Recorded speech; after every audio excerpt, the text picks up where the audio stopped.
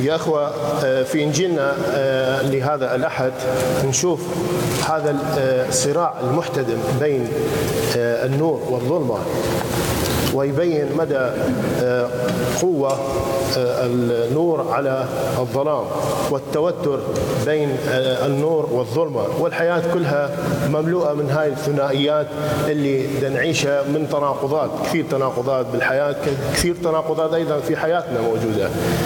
فمنها مثلا كالخير والشر، التواضع والتباهي، الأول والأخير، الخدمة والسلطة.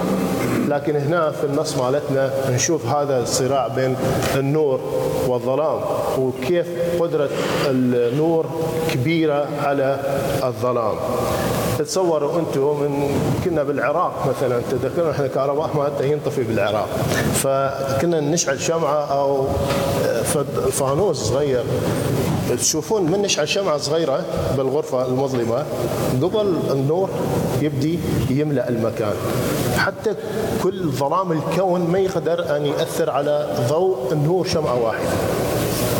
فاللي عنده نور، حتى لو أن هذا النور القليل اللي عنده في حياته ممكن يبينه، وتصوروا أنه إذا الظلام الكوني ما قدر يأثر على ضوء شمعة، فما راح يقدر يأثر على النور الموجود فيكم أيضا فينا. يقول في أيوب 24:13: هناك من يثور على النور ولا يعرف طرق الرب. طبعا يعني عادة اللي يثور على النور هو هذا الشخص اللي ما يعرف الله، لأن الله نور. فاللي عنده الله راح يسلك في النور، راح يكون في حياته النور. دائما كان يسوع يطلب من اللي كان يتعامل معاهم الإيمان. عندما شفى هذا الأعمى يقول له: أتؤمن أنت بابن الإنسان؟ لأنه الإيمان هو مصنع للمعجزات. يقول: لو كان لكم مقدار حبة خردل الإيمان ممكن تأمرون الجبل حتى ينتقل، أو الشجرة حتى تنتقل من مكانها فتسمع لكم. كل هذا ممكن بالإيمان، لأن الإيمان يصنع المعجزات. طبعا أكثر من هذا، هم أعمى تنفتح عيونه، ميت يقوم من بين الأموات، وآذان تنفتح، لسان ينفتح، أرجل تمشي، إيد يابسة تمات. كل هاي تصير بالإيمان. الإيمان كلش مهم يا أخوة. الإيمان ما هو المعلومات،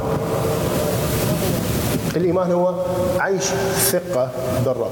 هذا هو الإيمان، نكون واثقين بالرب، هذا هو الإيمان. الرحلة الإيمانية اللي كل واحد من عندنا، اللي الكنيسة كلها تسلكها، هذه الرحلة لا تخلو من الصعاب والمشقات، كيف ما سمعنا في رسالة بولس الرسول. كثير مشاكل كان اكو بالنسبة للرسول بولس وغيره من الرسل، ولكنيستنا أيضا، وإن اليوم أيضا اكو كثير مشاكل ومصاعب. لكن بالإيمان ممكن نجتاز كل هذه الصعوبات. أحد الفلاسفة يقول عن الإيمان هو قفزة في الظلام. هالقفزة في الظلام أنه هذا ظلام أنت تقفز بينه، هذا هو الإيمان. أنه أنت ترجو على فشيء لا يمكن الرجاء به، هذا هو الإيمان.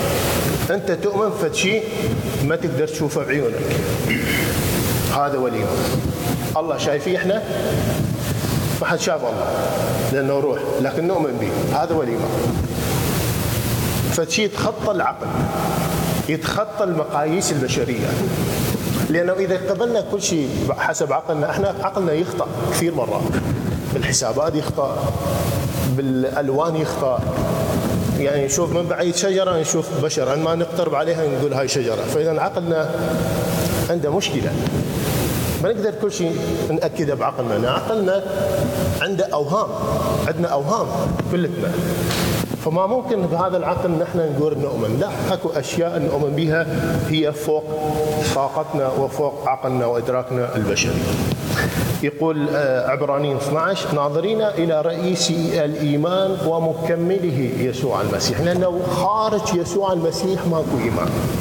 هذا هو الموضوع المركز، المحور الاساسي اللي ممكن نبني ايماننا كله عليه، على المسيح يسوع. قصة الإنجيل هذه تخلينا أنه نتوقف ونشكر إلهنا على النعمة اللي عندنا، اللي هي نعمة البصر. اللي نقدر نشوف طريقنا بها. الحمد لله وشكر. نقول نشكرك يا إلهنا على هالنعمة اللي ممكن آخرين ما عندهم هذه الهبة أو هذه النعمة، نعمة البصر، ما يقدرون يشوفون. لكن أيضا هذه العيون الخارجية اللي نشوف بها العالم الخارجي، لكن أيضا نطلب من إلهنا أن يفتح عيوننا الداخلية الباطنية، عيون البصيرة. هذه العيون البصيرة اللي موجودة في الداخل في القلب هي اللي تخلينا نميز إرادة الله من إرادة العالم، من إرادتنا. العيون الداخلية اللي هو الضمير اللي في داخلنا يخلينا أنه نميز إرادة الله من إرادة العالم أو إرادتنا الشخصية. أن نميز. البصيرة الداخلية هي التمييز بين شنو؟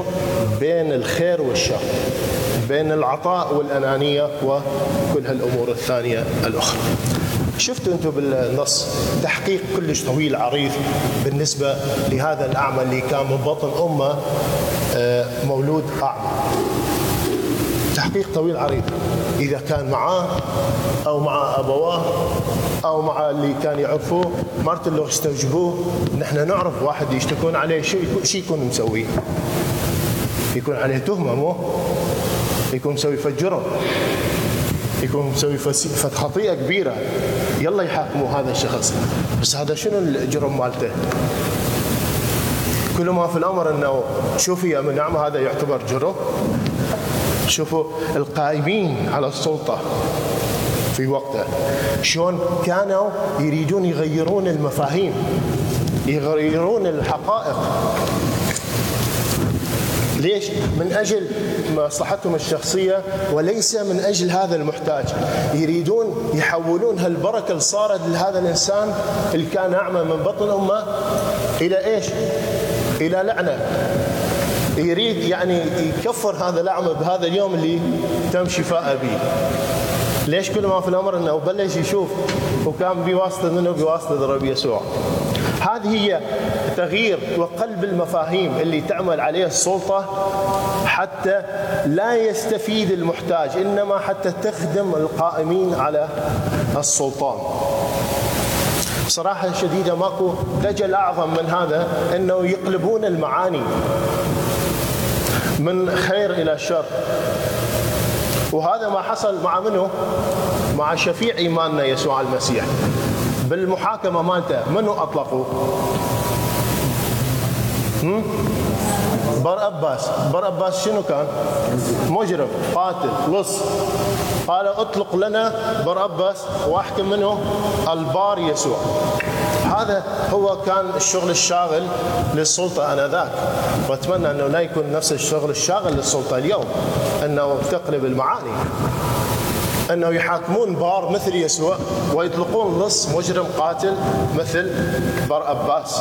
وهذا صار له مسار بالإنجيل، قلنا صار هذا الشيء، أطلقوا المجرم وحاكموا البريء. وهذا كان يريدون يسوونه هنا مع هذا الأعمى ومع اللي شفاه يسوع المسيح. الله لا يسمع للخطاة. نحن في كثير من الأحيان نقول نصلي ما حد، الله ما دا يسمعنا. هنا الإنجيل يجاوبنا خذ جواب. يقول لنا عندما أنت تشعر أنه صلاتك ما مقبولة، صلاتك ما مسموعة، يعني أنت شنو؟ أنت خاطئ. ولهذا السبب إلهنا ما يسمعك. الثاني عن طريق الكتابة على الوسائل الإعلام حتى من داخل الكنيسة. هذا اللي يسوي هذا الشيء من داخل الكنيسة ما هو مسيحي، ما يعرف يسوع. لأنه اللي يعرف يسوع يجب أن ينتهج منهج يسوع، اللي هو المجابهة بالأعمال الصالحة والأخبار السارة. يعني أنت من تكتب واحد عن الثاني، يعني ايش تستفيد؟ راح تتبشر بيسوع؟ راح تكرس بيسوع؟ راح تعلي من شأن يسوع؟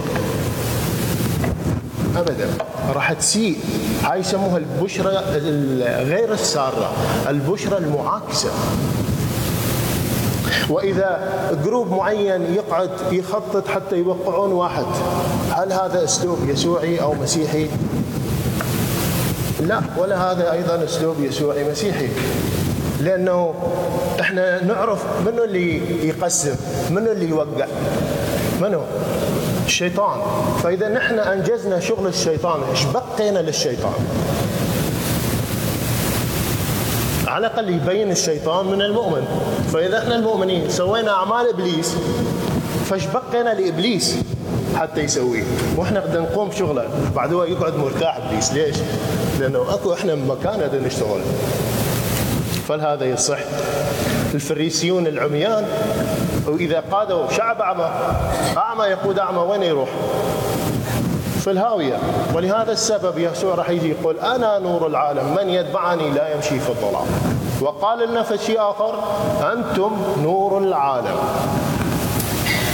نحن بالمعمودية كلتنا اعتمدنا باسم يسوع المسيح، باسم الآب والابن والروح القدس.